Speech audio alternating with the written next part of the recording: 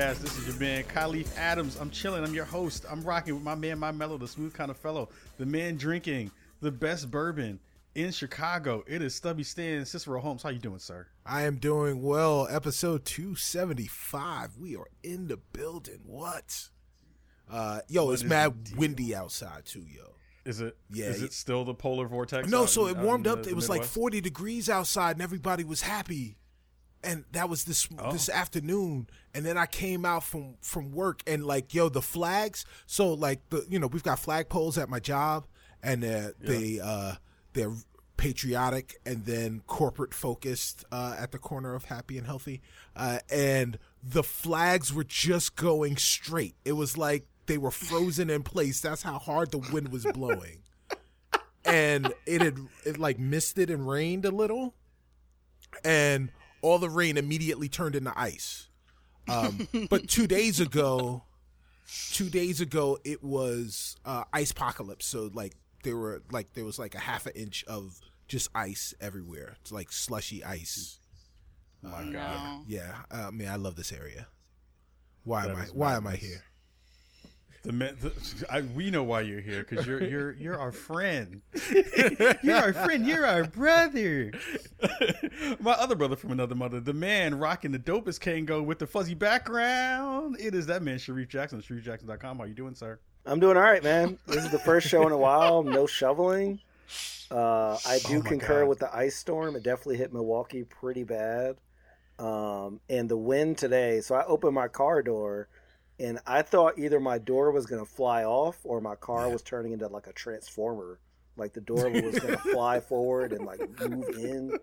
And maybe I found Bumblebee or something like that. Because the wind is crazy. As a matter of fact, I hope it's not coming through on the mic, because I can hear it right now, like outside. Oh yeah. Like it is. Oh yeah. It is crazy. I mean, the hawk is out for real. Yes. I think we should do a show. Don't ever do that again. That scared the shit out of me. I think we need to do a show all outside at some point. We would just record from our respective places of living, and then it will just be like, C will be frozen and shit. Right. Reef will be outside, taking Leia outside, walking the dog, freezing, and I'll be in Portland, where we had a 0.5 dropping of snow, and the whole city shut down, which is a whole other conversation. It is reasonable. You guys, I'm starting to feel really bad, because it was like 60 something and sunny and perfectly clear today in Los Angeles. Oh my Sorry. God. It's How madness. beautiful. It is madness. Yeah. It is madness. Yes. Want to give a big shout out to everybody who came and rocked with us last week. Ryan McCaffrey was on with us. He was hanging out, and he had a wonderful, wonderful time with us. We had a wonderful time with him. Yes. But this week, we get to bring on the super dopeness from Tinsley PR, the head of Tinsley PR. We're rocking with Stephanie Tinsley Fitzwilliam. What up, Steph? How you doing? Hey, I'm good. I'm ready to burn down my career on this show starting right now. Let's do it. Yes, let's do it. Oh my goodness. It's time. Okay, so if we're going to start off burying the bodies and getting everything just blown up in one shot. So tell me everything you know about every new console that's coming out. Let me know about all the scandals that you've ever talked about or heard about at an industry party. All the stuff that, let me think. What other things can you burn your career down with? This is why I don't do a lot of podcasts. And as we were talking before we went live, because it's like a landmine, like it's like a landmine field, like a minefield, just like the dance I have to do. Did you ever see Oceans, like one of the Oceans movies where the guy has to like do the dance through the laser field? Oh yeah. Yes. Yes. That's me every time I'm being recorded or like doing a podcast or anything. I'm like, okay, what's the thing I can't talk about next? Just because we just operate in the future. And Right. so Yeah. like my head is usually like 6 to 18 months down the road. Oh, Really? Wow. Yeah. You usually know quite a ways down the road what's coming, and things shift. Like, of course, like it's video games. Like nothing ever launches on time. But so there is a lot that you kind of have to be like, oh, new consoles. I don't know what you're talking about. Well, that makes me feel and makes us feel super special, the fact that you're here with us tonight. Well, thank you. Thank you for having me. I know we were talking about this almost for like a year since we sat down at GDC last year. So we just came in under the 12-month gun. So I'm glad that we were able to make it happen. Well, I mean, you saw the future because you're 12 months ahead. You saw this. Yeah. Right. Which also kind of speaks to like how much I like just don't have my shit together at all, that it took this long for me to be like, wait, yes, we should do this. So yeah, no, I'm psyched. But you're super busy. Yeah, you're super busy. It's like, I understand when I bug you for stuff that you have literal piles of shit everywhere that you're trying to figure out and how to manage and move around and manipulate to get everything straight so that you and your folks that you're working with can get their stuff out and make it dope. So it's like, I knew when we had that discussion that about you coming on, I was like, we'll make it happen, but I know there's definitely going to be like stuff that you have to like work through first before it gets done. But well, first of all, you're never bothering me ever. You guys are never bothering me. Like when you hit me for codes, when you hit me for like interviews or podcast guests, that's literally my job, and my job's pretty cool. So I'm pretty psyched to be able to like see you guys in my inbox and be like, yes, that's an email I'm going to say yes to. So yeah, that's amazing. So Steph, why video games? Oh my gosh. I would say now, well, why not video games? Sure. But I'm going to be totally honest with you. This was not a career choice for me. I fell literally ass backwards into working in video games. And now I'm just completely unqualified to do anything else in my career. So I mean, you know, video games, woo. No, but I am so fortunate and I'm so lucky to be able to do what I do and to work with the people that I work with. And that sounds like so dumb and cliche and like so PR, but it's true. I mean, I get to work with some really don't get me wrong, like there's also complete assholes that I work with. And can I even say that? Can I like, is this like a PG? No. Not any fucking more. Thanks a lot. There's just no way I'm going to make it through this without being like, fuck, at some point. I was about to bring this show to Karen Pence's school to play during the art class, and you fucked it up, Steph. I'm sorry. I was going to say, if you didn't curse, I was like, are you sick? Okay. Right. I was like, are you well? You didn't curse. What happened? I know. No, but for real, like I mean, years and years and years ago, I honestly, like, it was I didn't have a job, essentially. I had graduated from college, and I sort of worked in like high tech PR for like storage, back-end server networking, I'm boring myself. That's what I do. Is it? But if you know, know what you're doing. Like if you like, you're not doing PR for that when like you're in your early 20s and like you're like, I don't know what I'm talking about, and I don't know this technology, and I don't understand, and like everybody was like funded to like. It was, pre-bubble burst in the early 2000s, and man, it was just boring. And I was like, I don't know what I'm doing. And so I just quit it. Like, like you can do in your 20s, you can just be like, YOLO, I'll figure something out. And I didn't have a job, and I had a degree in PR, and I had experience in PR, and I knew the fundamentals and the basics. And so friends, brothers, sisters, boyfriends, best friend, had a buddy who had an animation studio that was doing trailers they were doing a trailer for a game called Dark Watch, which I don't know if you had the original Xbox. It was sort of like the last. It was like Sega Studios before Sammy was Sega. Sure. Yeah. So this was High Moon. This was High Moon way back in the day, and I don't know if you guys have ever worked with Milad Sadat, but he was running PR for High Moon, and these guys were doing the animation for this big trailer that was coming out for it, and it was this animation studio is called Brain Zoo Studios, and they still do it today, and they're amazing, and I love those guys over there. But they were looking for some just sort of like B2B PR, like business to business PR. Like, can you get us into animation magazines? Can you get us into like film magazines, like that type of like exposure?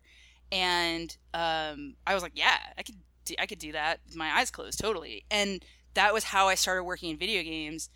That gave me enough experience where I kept working with them, and we had such a great relationship that I sort of just kept doing like freelancey stuff. And then I caught on about, I think just not too much further down the road with the company. It's a small agency. This is back in the day where like you had like bloggers, like the blogger sphere, and like you know the blog media. And then you had like the real media, which was like all the print magazines and stuff, and they all kind of looked down their noses at the blogs. And the agency that was handling, the PR agency that was handling PR for Microsoft Game Studios, was handling all of the online PR, while Edelman did the real PR. Yeah. And so I got a job with them, and I was just kind of like working on a very small team, a handful of people. And we launched the Xbox 360. So small. I don't know if you've heard of it. No. Little startup called Microsoft. Right. So it was really cool. And I was like, wow, I can't believe. And I hadn't played video games since the original Nintendo. My aunt had a Super Nintendo, and so I kind of played on that, but I was like a jock, like in high school. And then when I wasn't being a jock, I was like being a theater nerd. And then I was just like trying to be really gay after that. So,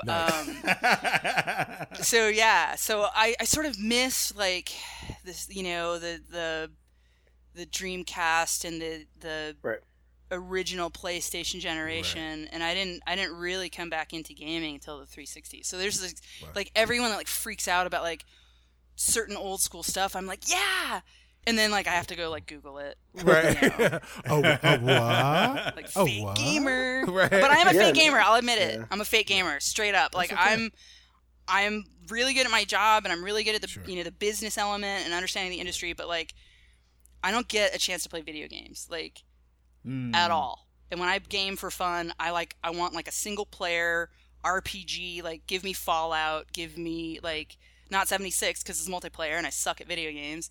So like give me just like a single player RPG. Give me Dragon Age. Give me like you know Fallout 4, GTA, whatever. Like I'll play that and I'll play that for 200 hours. But yeah. No, I think the cool thing about you know being in that 360 team though is that you had a fresh perspective, and you didn't like probably rely on, hey, did you like this? You have to like this. Like you actually had to, you know, make a case for it based on the actual like credentials and power and like all that stuff, instead of saying like, hey, you like Xbox? Here's a 360. You know, so like I bet that like that was a real asset, you know, to that team for sure.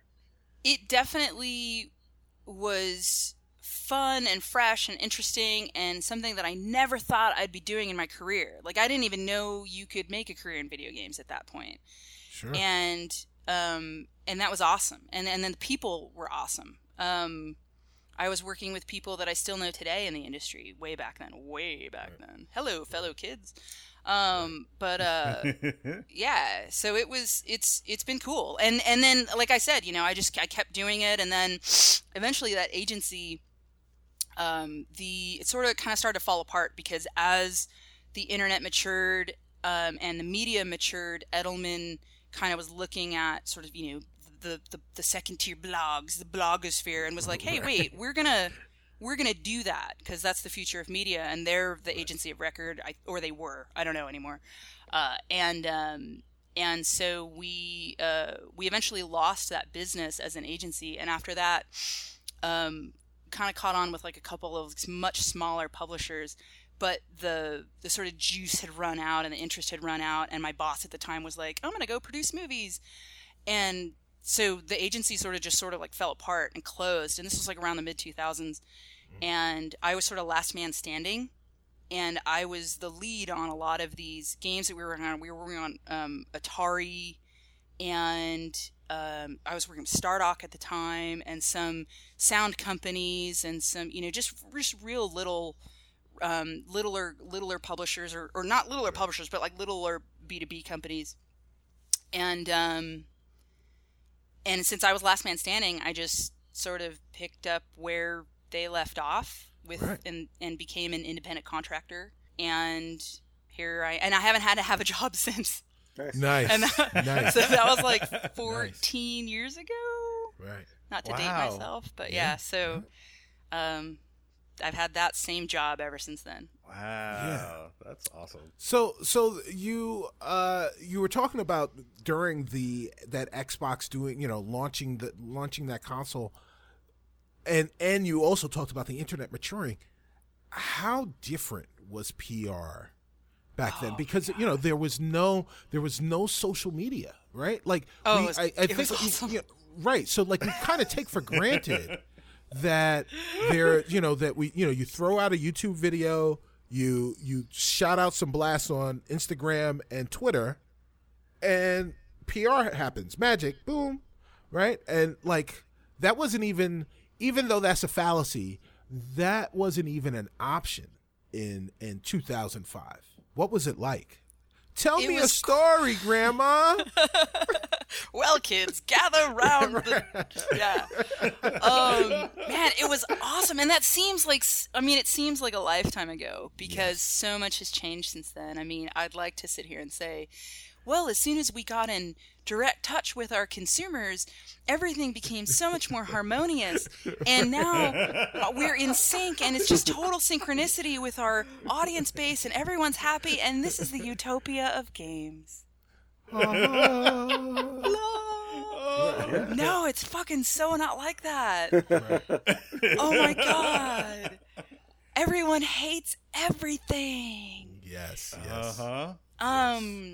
If you were pissed off about something in 2005 and you were like a gamer, you had to like write a letter to EGM magazine or Game Informer or GamePro or what was it, Games for Windows or whatever. Games for Windows. Yeah. In the Wayback Machine now. Yeah. And you had to compose your thoughts and, BioWare, I think you should do this. Jade Empire was crap, and here's why. And it would be like a 7-page letter. Now it's like an organized boycott campaign on Twitter. But I don't want to focus on the negative, because the positive part is that you do get to cultivate your communities.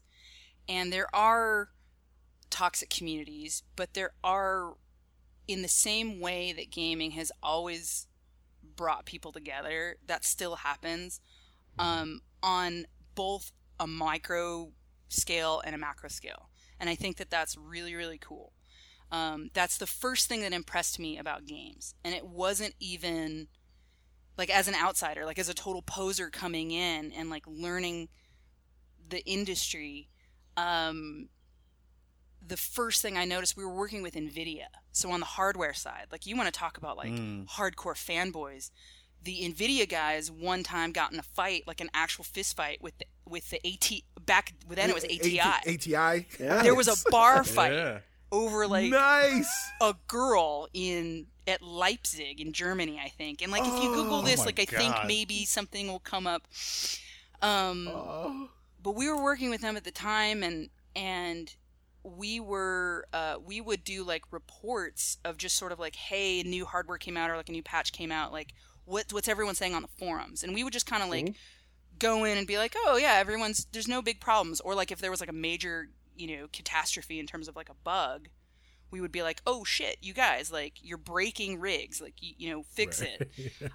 So it was really more just like taking the temperature of just sort of what people were saying, but it wasn't this crazy like nefarious campaign of spying on fans. Like it's just information gathering, and it was this is way long time ago, but the thing that I learned first about games and the gaming community, and especially the PC gaming community, which is sort of where I spent a lot of the early part of my career, was learning about the PC gaming community, was the connection that they had and their love for like tweaking hardware and benchmarking and heat sinks and all that, double SLI and like overclocking and all this just tech stuff that I never thought about ever in my life, brought tens of thousands of people together to just talk about it. And that was so endearing to me, and it was so emotional. Like, it's so emotional for me to think about now, because it's like, oh, nostalgia when I was learning about the industry. Yeah.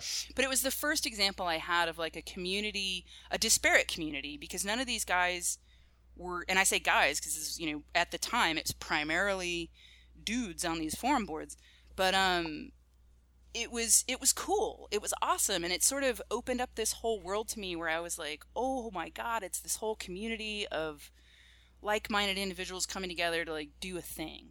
And it was impressive. And but it was a lot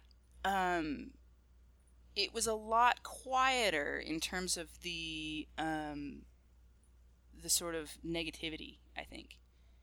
Yeah. The direct negativity. So that's kind of a bummer. But yeah, so that's anyway. That's, I mean, it has changed a lot, and it's even in the small time that we've been in the space, it's changed a bunch too, right? Where it's been like we've seen this very kind of distinct difference between that kind of initial blogosphere website fan site kind of movement to more of a podcaster kind of influencer a streamer aspect of it.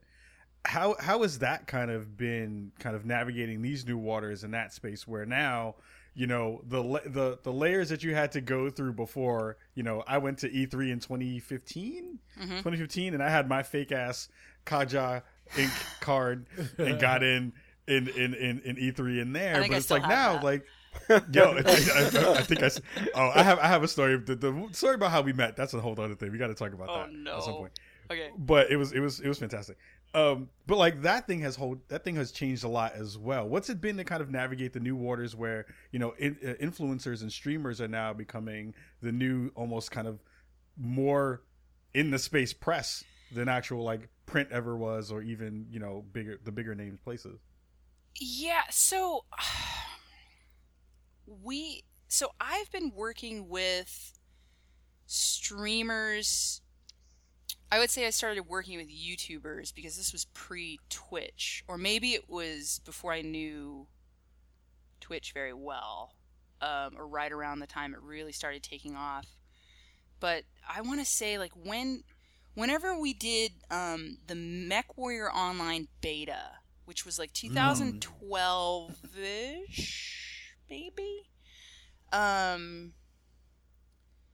we were working with YouTubers and seeing the crazy results from them broadcasting a game. Specifically, Angry Joe and Total Biscuit. Yeah. Right. We did... Joe was one of the first people that I saw do sort of broadcasting about games. And that dude is funny. Yeah. And I was like, what is this crazy man on YouTube? He is hysterical. like and subscribe, right?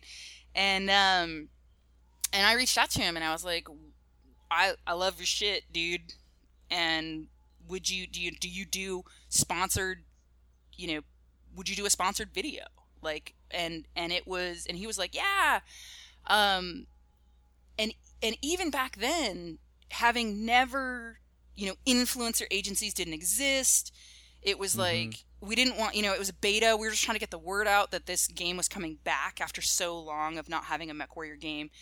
And so we worked with him, and he was, you know, he's like, okay, I got to tell everyone it's a sponsored beta. I have to put, you know, this is before the FTC got involved, and it was like hashtag ad, but everything was on the up and up. He was like, he straight up told everybody, like, look, these guys are paying me to play their game. I wouldn't play their game if I didn't like their game to begin with. This is a sponsored thing, but we're going to have a good time. And I mean, he was so funny, and he was so good and so engaging, and introduced that game to so many people that we saw, and it was so effective that instantly after the first 20 minutes we saw the little download ticker, you know, on the client, like, start to go, and I was like, oh my god, like, measurable results in real time. It was incredible, and it was so impressive because you can't measure that with reviews, and you can't measure that with, you know, like a Twitter campaign or, you know, a trailer being released. It's all sort of cumulative, right? So that sort of instant real-time feedback was instantly intriguing to me, but at the same time, it's very much not what my core function as a PR person is. Now you have like entire agencies that will like do that, and they have staff dedicated to that, but it's almost to the point where there's so many streamers and there's so many, yet less YouTubers now, because YouTube kind of like shit the bed with like everybody as far as treating their content creators like they were valuable. Right. If anyone's from YouTube's listening, like fix it. But make it go again. But yeah, like, so it's just totally different from what I do, in that I don't want to like handle contracts and money, and it's because it's more like a brand manager thing, right? Like it's more like an ad. That's more of an ad buy, really. And you can't do that with press. And this is here we go. You cannot buy reviews. You can't. And just because, like, I can't believe, like I said earlier, I can't believe in 2019 we're still having this fucking conversation. I have never purchased a review. Trust me. Lies. If you're listening to this and you're watching this, I'm the person that would buy the review. It's me. I wish I could buy reviews. If I could do it, I would fucking do it. Okay? I would do it. It would be me. No shame. No shame in it. It doesn't fucking happen. Like, if I could get 8s all day long on IGN, do you think I'd work 50 hours a fucking week? Like, no. I would be like, here's your money. I'm gonna go lay by the pool for the rest of the week. Like, it's just not. Like, You just work 50 hours a week to fool everybody. It's all a charade. Yes, that is your facade right there. Man. Yeah. And listen. Ryan McCaffrey was on last week. I love Ryan so much. I didn't know that. Now I'm gonna have to go back and see. I'm gonna have to watch last week's episode. So he was talking about the YouTubers that are paid by you to go out and play these games. So like. How as you've watched the industry kind of pop up, like your portion of the industry, the PR side, where it morphed from print PR to online PR to now there's PR and just for influencers. How granular can you predict, since you already operate 18 months into the future, how granular are we going to get with how niche and specific the little slices are going to be within the industry? That's such an interesting question and such an interesting topic, because as we get into the next 18 months, you have different consoles that are going to be coming out, allegedly, maybe. Yeah, maybe. Possibly. I don't know anything. All right. CBI coming back. 3DS coming back. The Neo Geo 2020. Yeah. Oh my God. Please. It's so two things pop into mind immediately when I kind of think about that topic, and I think you're gonna have new technology, right? And streaming's not going away. It's just Twitch is absolutely taking over the world. And I bow to my PR overlord Chase over at Twitch, who does PR for them. Shout out to Chase. Chase is good people. Yeah, Chase is really good people. But you also have more games coming out than ever in every single genre. Yes. But you also have more gamers, and I hate that word. Like, you also have more people playing video games. More people engaging in interactive entertainment. I try to avoid the word gamer whenever I can, because it's entertainment. It's entertainment that you get to be involved in. And you don't hear like movie people being like, I'm a movier. You know what I mean? Like, I'm a filmer. I'm a fucking filmer, dude. Filmgate. I'm taking that. Like, you don't. I'm TMing that right now. Yeah. I'm a popcorner. I'm more of a popcorner myself, actually. So. Fake. You're a fake filmer. You're a fake filmer. So Yes. you have all these things sort of coalescing in the future. And, you know, in 2005, when the 360 was coming out, I did an interview with my alma mater because I'm one of the rare people that, like, got my degree in something and then, like, did that thing. Yeah. Like, everyone's like, I was an English major and now I sell typewriters.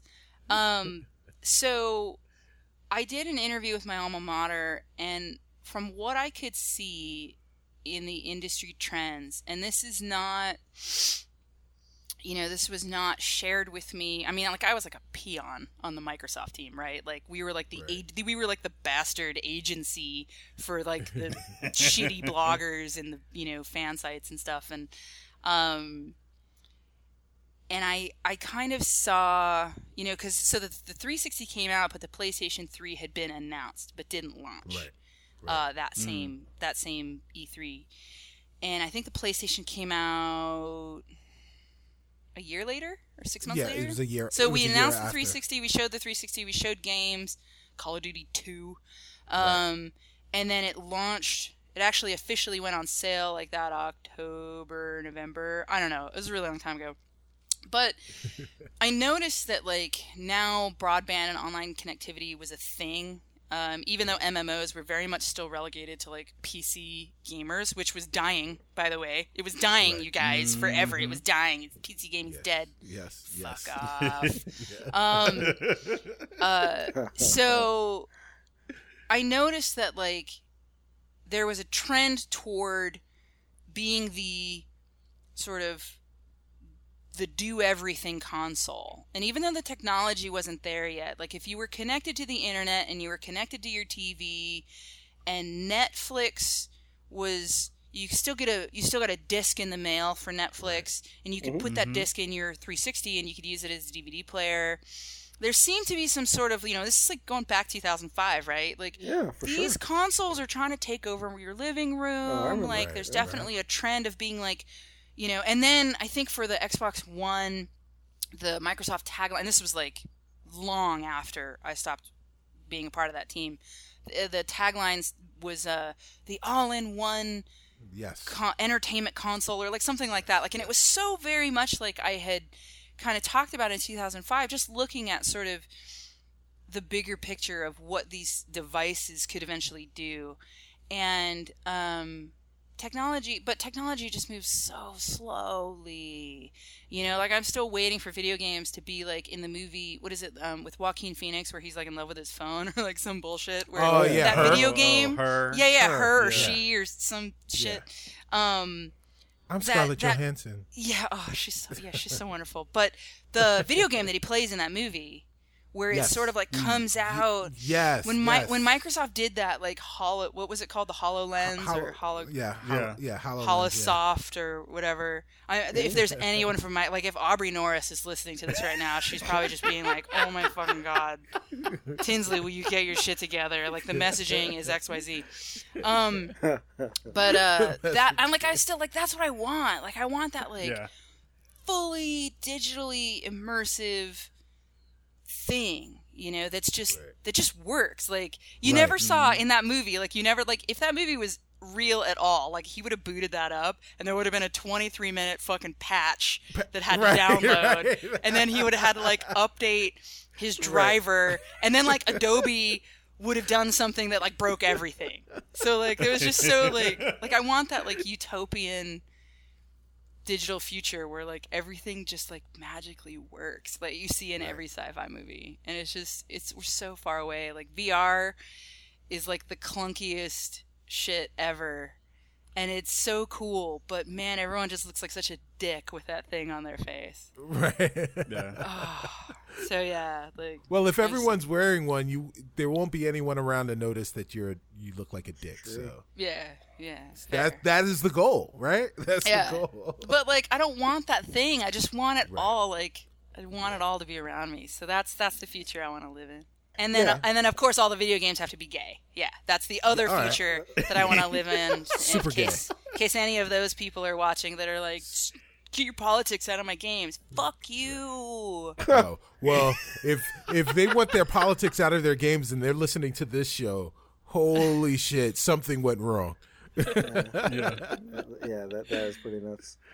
So I'm curious to hear, like, PR to me sounds like one of the most amazingly stressful things that anybody could do, because I feel like you're like responsible for channeling all these different messages, I would imagine, from all the way up to the corporate level of these companies to the managers to all that stuff, and things are constantly changing.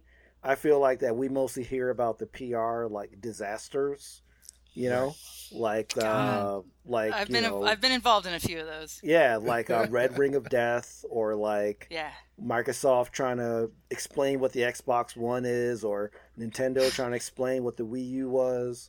You know, they're still trying to explain that. Actually. I still don't know what the Wii U is, and I'm not fucking around. Like, I'm not trying to be funny. Like, I legitimately still do not know what the Wii U. I don't know how it works. Don't. It was like a steering wheel, but it was a console, and I don't. I feel where was the screen? Like, I'm not even sure what I'm talking about. It was a bananas console that was kind of launched with no kind of clue as that. But I'm just really curious, like, how do you manage all these different personalities that are probably maybe even contradicting each other? I mean, that's what we saw with the Xbox One. You had like one executive saying, "Oh, like, I'm not sure if like you can rent games," and another one saying something else. So, as like a PR person, how do you, like, you know, try to get a consistent message out of like this mass of different people in a company? Liquor.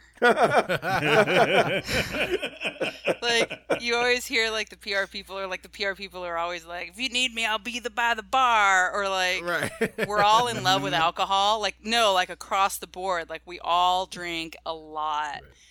And you're right when you say it's a stressful job, but I mean, there are numbers to back that up. Like, every year, like some like job site, or like LinkedIn, or like some like Ad Week, or like Marketing Week, or like whatever, like some magazine, like some business focused magazine comes out with some list that's like top stressful jobs that you can have, and it's always like PR is always in the top 5. Like, it's always like, you know, air traffic controller, totally like air traffic controller, like commercial pilot, heart surgeon, public relations executive.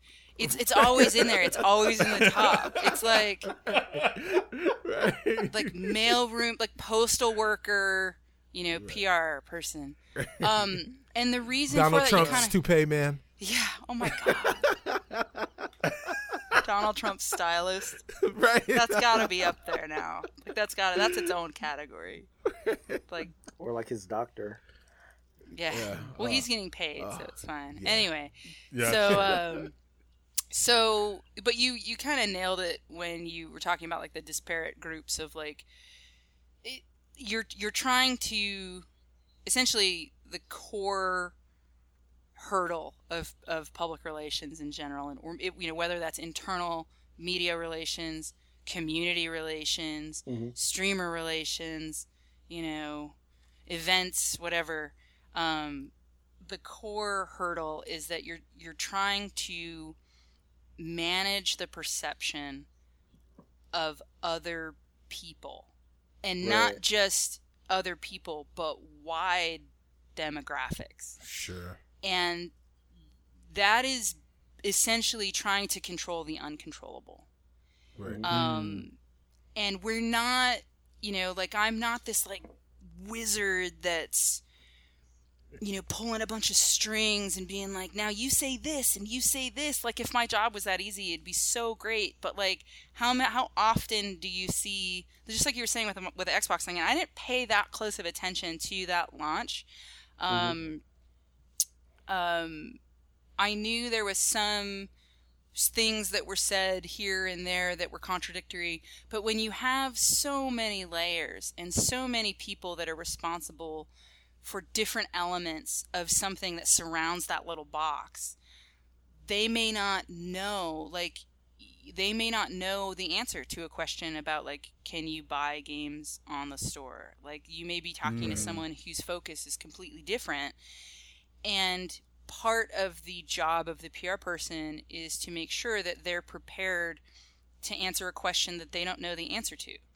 Right. And the way you do that is, it's really simple, because a lot of people, when you get on camera, or when you sit down with a reporter who's recording every word, depending on the outlet, a lot of people get really nervous, especially if they haven't done it a lot, or if they're under a lot of pressure, or if it's not the thing that they want to be doing because they have to do 72 other things that day.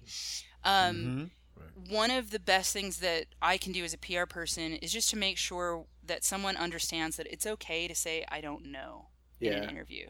It's okay to say, I don't have that information, or that's not my role, that's not my focus. Here are the things I can talk about, but I don't know, I don't have the information you're looking for. But Stephanie, right behind me, giving you the evil eye right now, can tell you who to talk to, like, and I've had to kind of, and it's because once you try to, and this is like, it's all really simple stuff, but it's like, you don't know what you don't know. Right. And the natural human instinct, especially if you're a person in a position of authority, the natural human instinct is to be like, oh, well, this widget, XYZ. Right.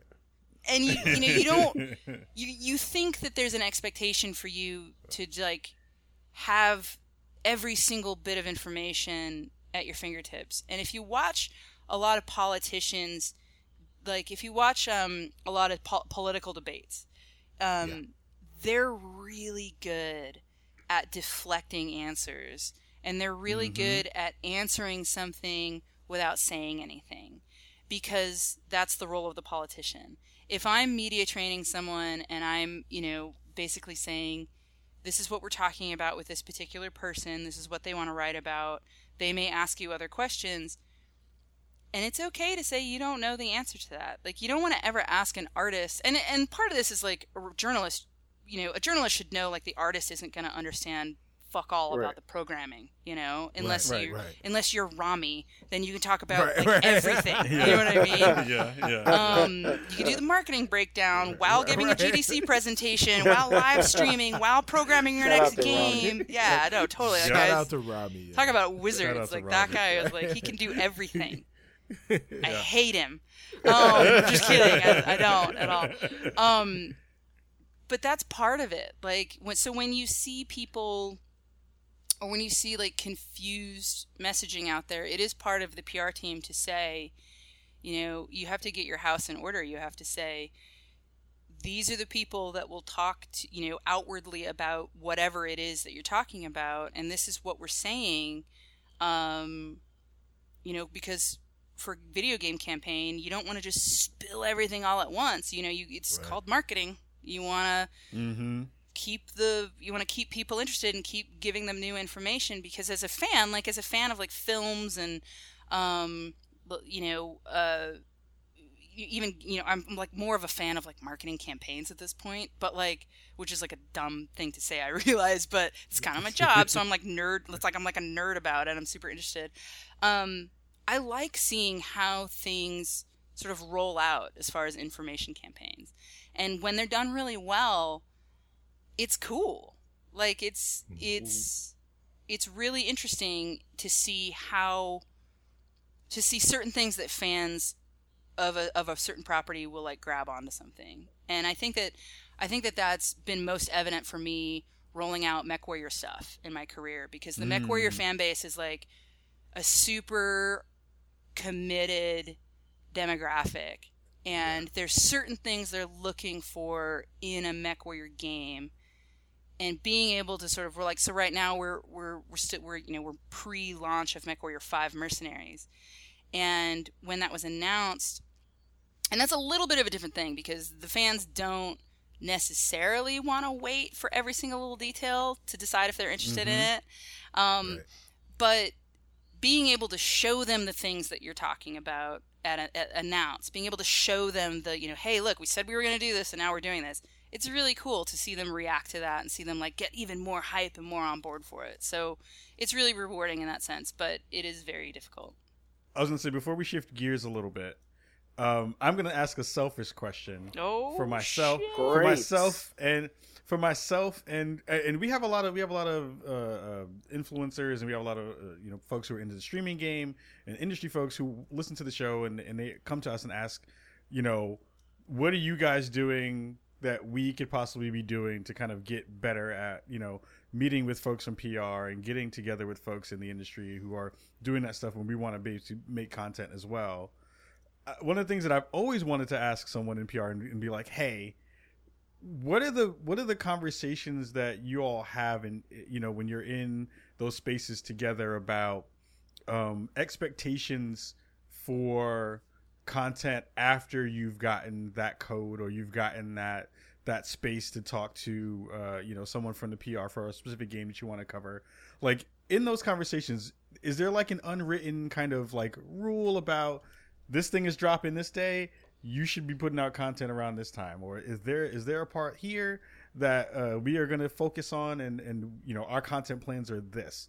Like, is there a conversation or like an unwritten rule that's there for folks that you're all talking about? Or is it just like, if we give you access, just put the stuff out? Really interesting question.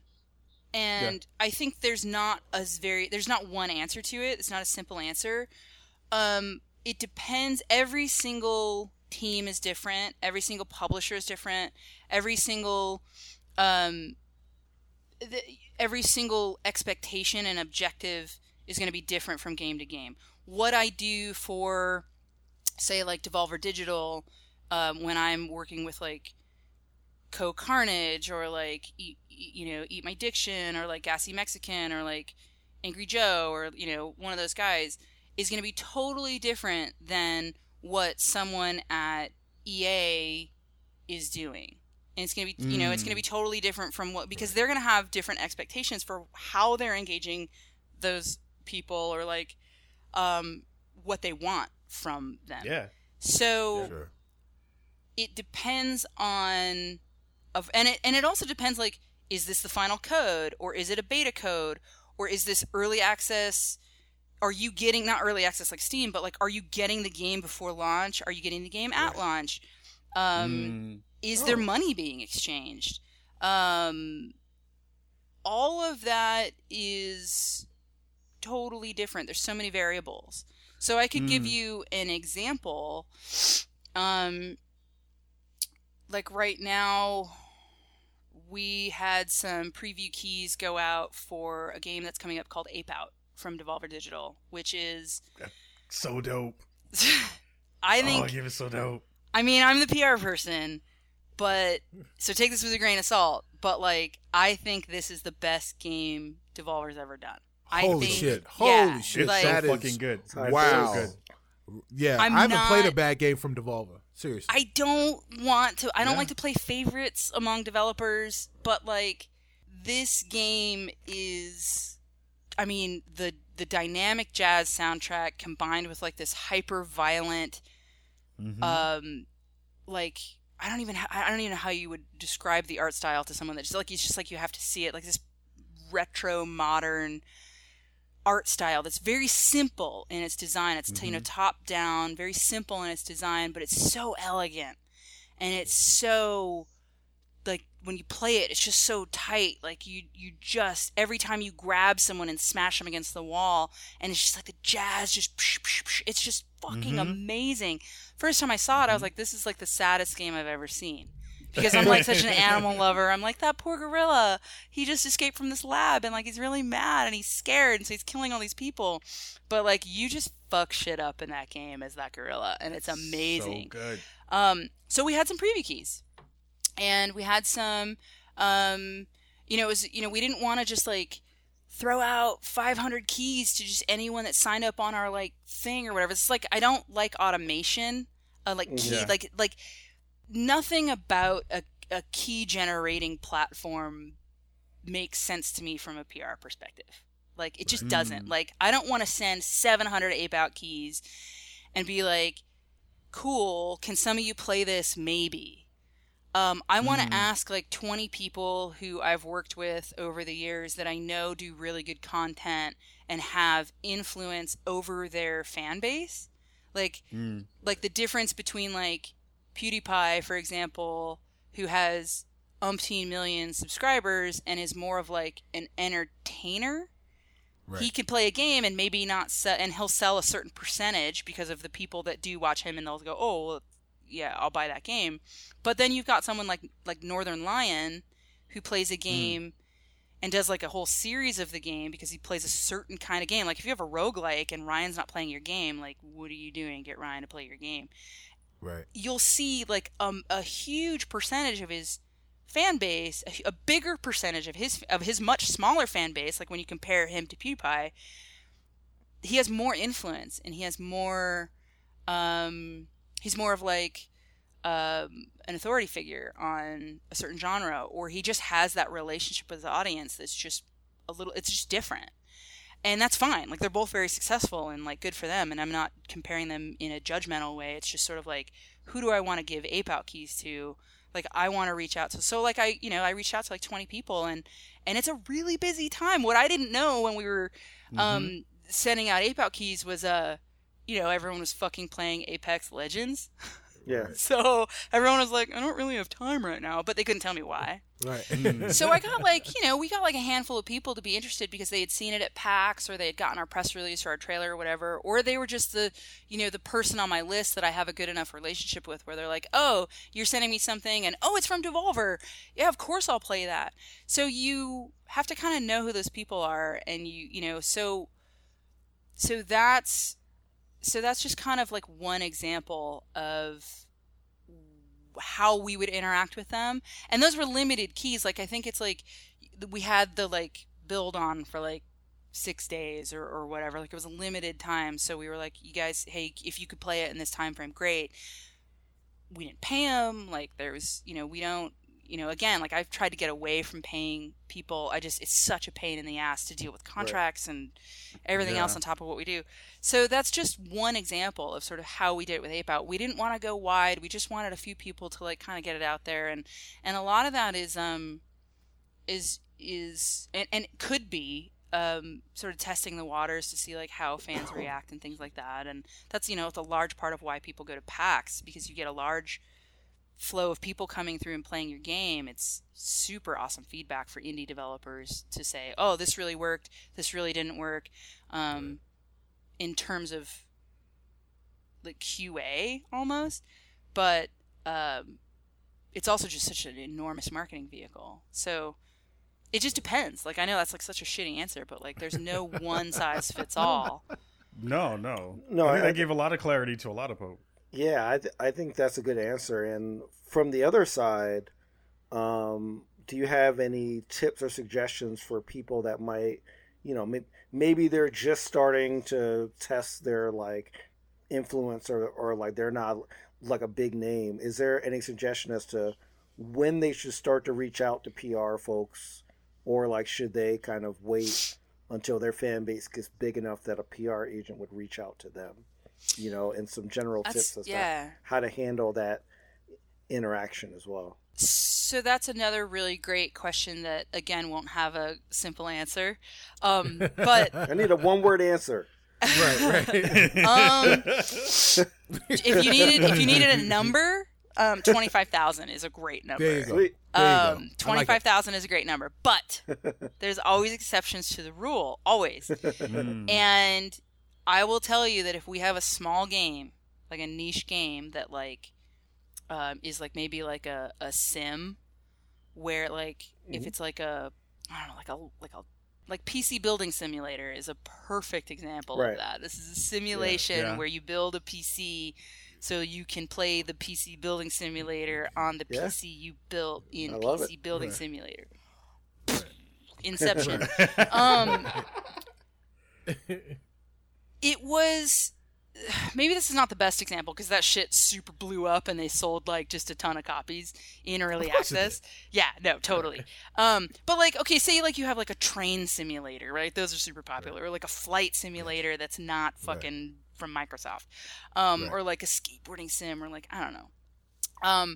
You have a niche game, right? And I may relax the threshold of who we'll send keys to. So like if you're someone, so there's this kid, I'm gonna fuck this up, so I'm gonna actually open it up and get his name. There's this kid that I recognize. Hold on. Oh my god.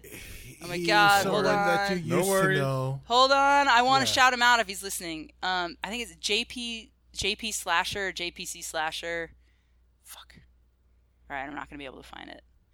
He's not the biggest content creator, but when he started and when he reached out to me initially, and this is years and years ago, and I still work with him, like I'll still send him codes, even though he's not the biggest guy. Like we have an established relationship, and he's sort of just like really been awesome to work with. And even though he doesn't have 4 million subscribers, like I'll always probably send him a code if I have codes, just because he's rad and he's awesome. But he specifically started out doing horror games. And that's sort of like a genre of game that everyone's interested in. And there are only a few dedicated, I only play horror games on YouTube, or I only play horror games on Twitch, or like the guys who only write about horror games, like Rely on Horror, or Bloody Disgusting, or Dread Central, or any of those guys. I want to know those guys because they have an audience that could be a lot smaller than like IGN or GameSpot, but their audience is going to be directly interested in my horror game, right? Yeah. So when it comes to influencers, if you are the sim guy, like if you like, or girl, if you like simulation games, if you only play, like I can't say like shooters because like fucking everyone only plays shooters, but like strategy is another really good like strategy. Like if you're like the 4X strategy guy, or like if you're the RTS girl, and you only have like 7,000 subs or followers, or maybe even 5 or maybe even 2, and your content is consistent and your content is good. Like I don't want someone, like we get a lot of people that are like, I review games on Tumblr in really short reviews, and I have 3,700 people that read my Tumblr.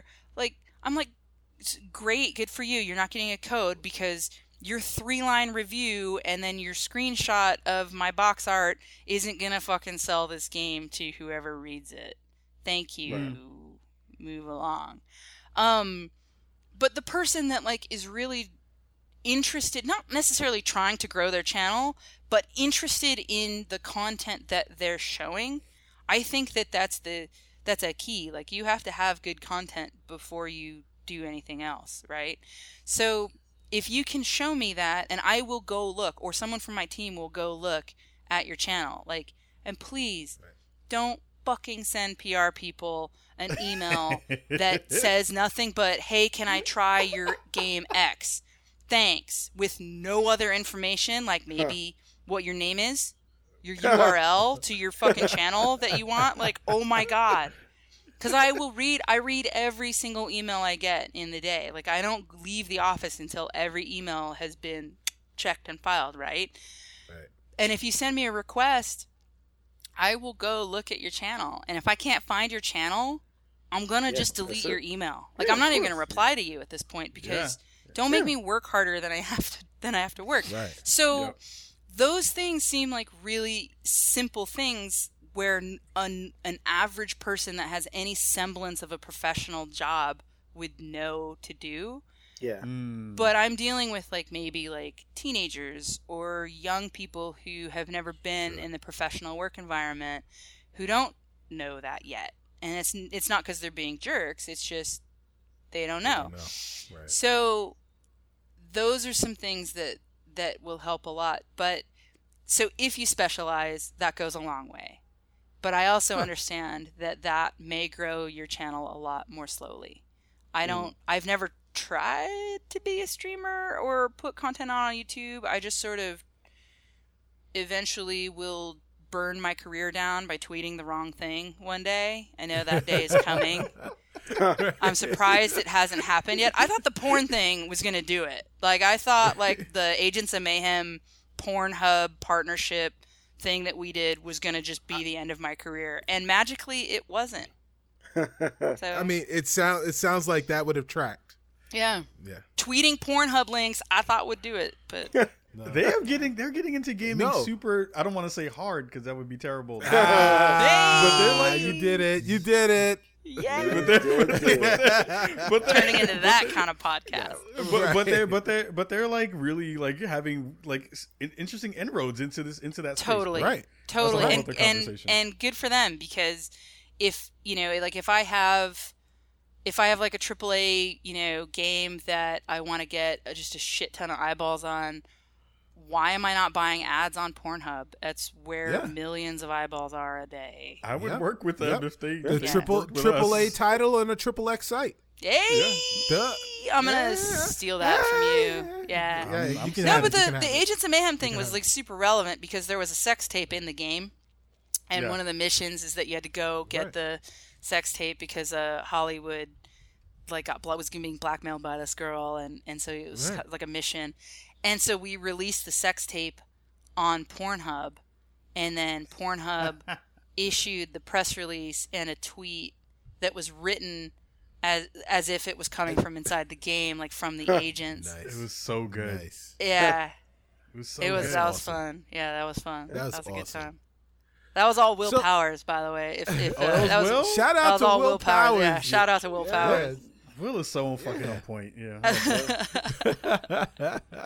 So Steph, what if anything have you learned from PR people outside of the games industry, and how do they converse with you? Do you guys converse in the same language, and do they look at you differently because of video games? And how has that changed? Yeah, there's a lot of shit there. Dang. Yeah. We're getting deep. You're bringing the Well, there's a lot of... I have a lot of problems with PR people to begin with. Huh. Okay. I think that I've been fortunate enough in my career to have done things my own way. And that way is not to be that person that's like, hey, I mean, I can be that person. I have been that person for certain clients in the past. Right. But, like, you guys get my emails. Like, I'm just like, yo, dudes, what up? Here's what's coming down the pipeline, bro. Like, it's like, it's not like, hello. Like, could you ever imagine, like, getting like, an email from me that's like, hello, Carb, could you like to... I really enjoyed being on your podcast the other evening.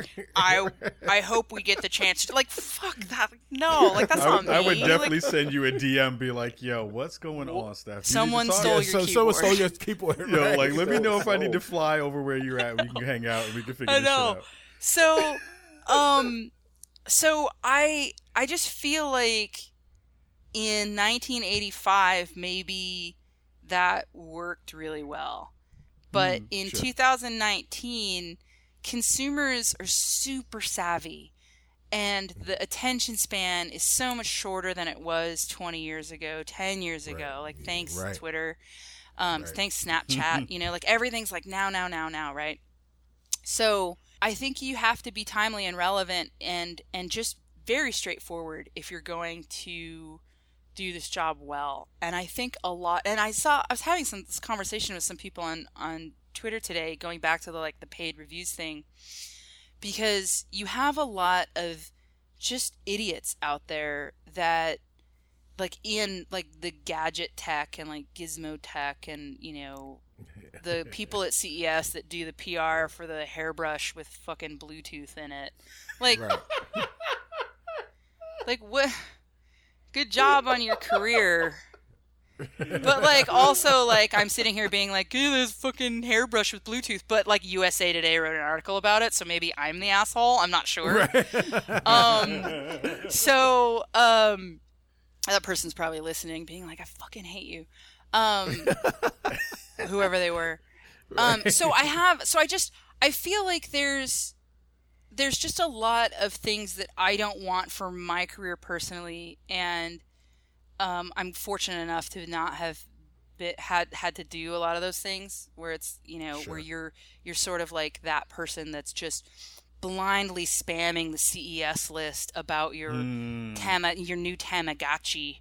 Like you guys have seen a million bad pitches, right? Like you've seen the people that like you probably get pitches for people that are like, this My Little Pony doll has Bluetooth. Do you want to talk about it on Spawn on Me? And you guys are probably like, what? Like totally not. Like these people just don't. They don't take the time to research what they're doing. It's just sort of like they're just like spam bots, and they're just like throwing shit out there to see what sticks, and like it's just so ineffective. And that's why I hate automated key mailer shit. Like it just I don't want to do that. That's just not So and then on the other side of it, like you look at like Hollywood like publicity, like I just look down my nose at like Hollywood publicists because I've done it for like a minute. I worked for this gigantic asshole for like 6 months, and I got to do some really cool stuff, but it was like in Hollywood, and I hated it. And those people are sleazy and slimy, and they lie through their teeth. I mean, you guys hear stories about like, video game PR people being liars or whatever, but like go spend 5 minutes in Hollywood and then come talk to me about what a liar I am. It's unbelievable. So what was the rest of your question? There was 4 questions in your question. Well, So those questions revolved around how you synergize with other PR people. I purposely threw that in there for you. Well, we all talk shit about all of you consistently. Yes, so know. We have secret darkroom meetings. Right. There is a PR Illuminati. I will say there is, actually. There is. Everyone's like, that's so funny, but no, there is. No. But yeah. No, there's not. I'm just kidding. No, it's not. Yeah, there is. So, no, I'm just kidding. So we do talk to each other. Though that's the thing. Like if you're a jerk and you're pulling nonsense, I don't want to talk about like maybe recent nonsense that may have happened as recently as yesterday nonsense. But if you're pulling like nonsense, first of all, everyone's going to see it. And everyone's going to go, ooh, I don't want my clients talking to those people because that sucked. But also we talk to each other because in the same way that I suspect you guys talk about us on the media side, in the same way that I suspect, the journalists talk about publishers and games and PR people and who you work with on our side. We do communicate with each other because it's camaraderie, number one, we're all friends. Except for the bad people, the people that are really bad at the PR. We don't talk to them. We don't bother with them. But, for the most part, it's a really small industry. That's what a lot of fans, I think, don't understand is that for as much money as this industry makes and as many games come out every year, this is a really small industry. And word gets around and your reputation does matter. And I would think that that's true in any business, but unfortunately there's some businesses that are bigger than others. But when it comes to publisher relations and PR and media, that is an even smaller circle in an already very small industry. Yeah. So the fortunate thing, though, is that over the years, I think I've had conflict with maybe relationship ending conflict with 2 people, and And Okay. by and large, like the ratio is so much more favorable to enjoying the people that I work with. Like Ryan McCaffrey, like, you know, you said he was on the show last week. Like, I love Ryan. I talk to Ryan like probably once a week. I'm consistently begging Ryan for stuff. And he's very patient with me. And he, you know, even when he says no, it's like, it's cool because he says no. He doesn't like, he's never like, stop bothering me with your fucking bullshit. Like, he always says like, I just can't do it for like whatever reason because I have 500 other Stephanies in line asking me for stuff. But I'm fortunate to be able to work with guys like him, like Evan Lottie at PC Gamer, Brett Makedonsky at Destructoid, and just like the list goes like on and on and on. Like Hayden at PC World, like all these guys are just, they've been around forever. We have a great working relationship, and I think that that's made easier by the fact that they're just fucking cool. Like we're cool with each other, and when we can't do something, when I have to say no to them, when they have to say no to me, it's done respectfully, it's done tactfully, and there's a mutual understanding of why they're not going to get what they want or why I'm not going to get what I want. And I think that that helps things go a long way when it comes to the end goal, which is getting fans interesting, useful information. That's the whole point of all of this, to get fans the information that we think they want about the games that we think they want to buy. That's at the core of everything. That's it. Like, you communicate about your products. Do you want to buy this? Hopefully you do. But my games, you should buy all of my games. All of them. Yes. If you're listening All to the this, time. just find out who we represent, shoot me an email, and then just like go buy them all. That'd be great. Value add right here. Yeah. So Like that. I have good news and bad news. We're already out of time for this part of the show, but we're gonna stick around off Twitch and record a little bit more if you're down, Steph, and we'll put that stuff up I'm down. on Patreon. I'm down, totally. All right. Yeah. All right, cool. So before we let you go off of this part of the show, I want to say again, thank you so much for rocking with us tonight. Every this time, is fun. I swear, every time I get an email from you, it brings me fucking joy. No bullshit. Yes. Like, you are like, I'll tell this quick part of the story. Paris Lily from Gamertag Radio bigged you up to me early on when I was like, yo, Paris, please, man, nobody likes us, man, can you please tell us how to kind of get people on our side and like let people know that we're doing some stuff? And he was like, hit up Steph, she's good people. If you get in good with Steph, you are golden. That's amazing. And seriously, no bullshit, you have been such a help to us to help us grow what we're doing in this space. Thank And you. You guys are awesome. You continue to make this space so much better. So, thank you. And shout out to Paris, because he's amazing, and everyone over at Gamertag Radio is like awesome. Danny's freaking great. I've known Danny for, I mean, you want to talk about like people I've known since the Microsoft days? Yeah. I've known Danny since the Microsoft days. Seriously. Yeah. Seriously. So before we get up out of here, give everybody social media business real fast. Social media business is as follows. Social media on Twitter, Spawn on Me is the name. If you want our personal bios, check the bios. You can get our personal information right there. I've had a little too much bourbon. Social media business. Yay. I can get. Thank you so much for joining us. Twitch.tv. Right. Twitch.tv/SpawnOnMe. Patreon.com/SpawnOnMe, where you can listen to the rest of this episode and all of our extra content, like the amazing Spawn on Me After Dark. As little as $1 a month will get you all that extra access, so make sure you check it out. And the podcast is available on Tuesdays on your favorite podcatcher. If it's a place where you can rate and review, please do so. And, of course, subscribe and tell your friends. Word. Thank you again to listening. Damn, I didn't even have any fucking bourbon. See, Jesus you Christ. got that. You Yeah, got what is going on yeah, here? exactly. I've been talking all day. Goddamn, I've been in meetings. Get it together. Thank you, everybody, for listening this week and every week. We have some cool stuff coming up as well in the next couple of weeks, so make sure you're checking out our stuff here.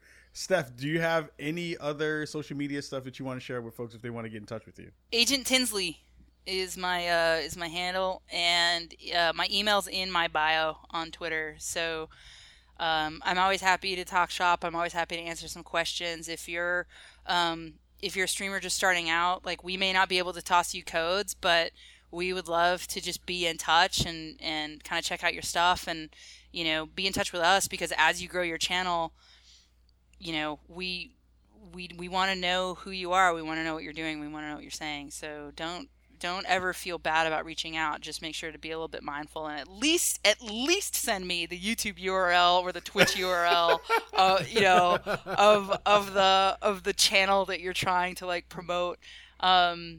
And I've been known, and if you are playing one of the games that, you know, we represent, like if it's a Devolver game or a Dotemu game or Deep Silver game or whatever, I've been known to just sort of like pop into Twitch and just drop keys in random streams. So definitely shout me out if you're streaming one of our games that has just launched, and you know, maybe we can hook that up. So don't be shy. That's what I'm trying to say.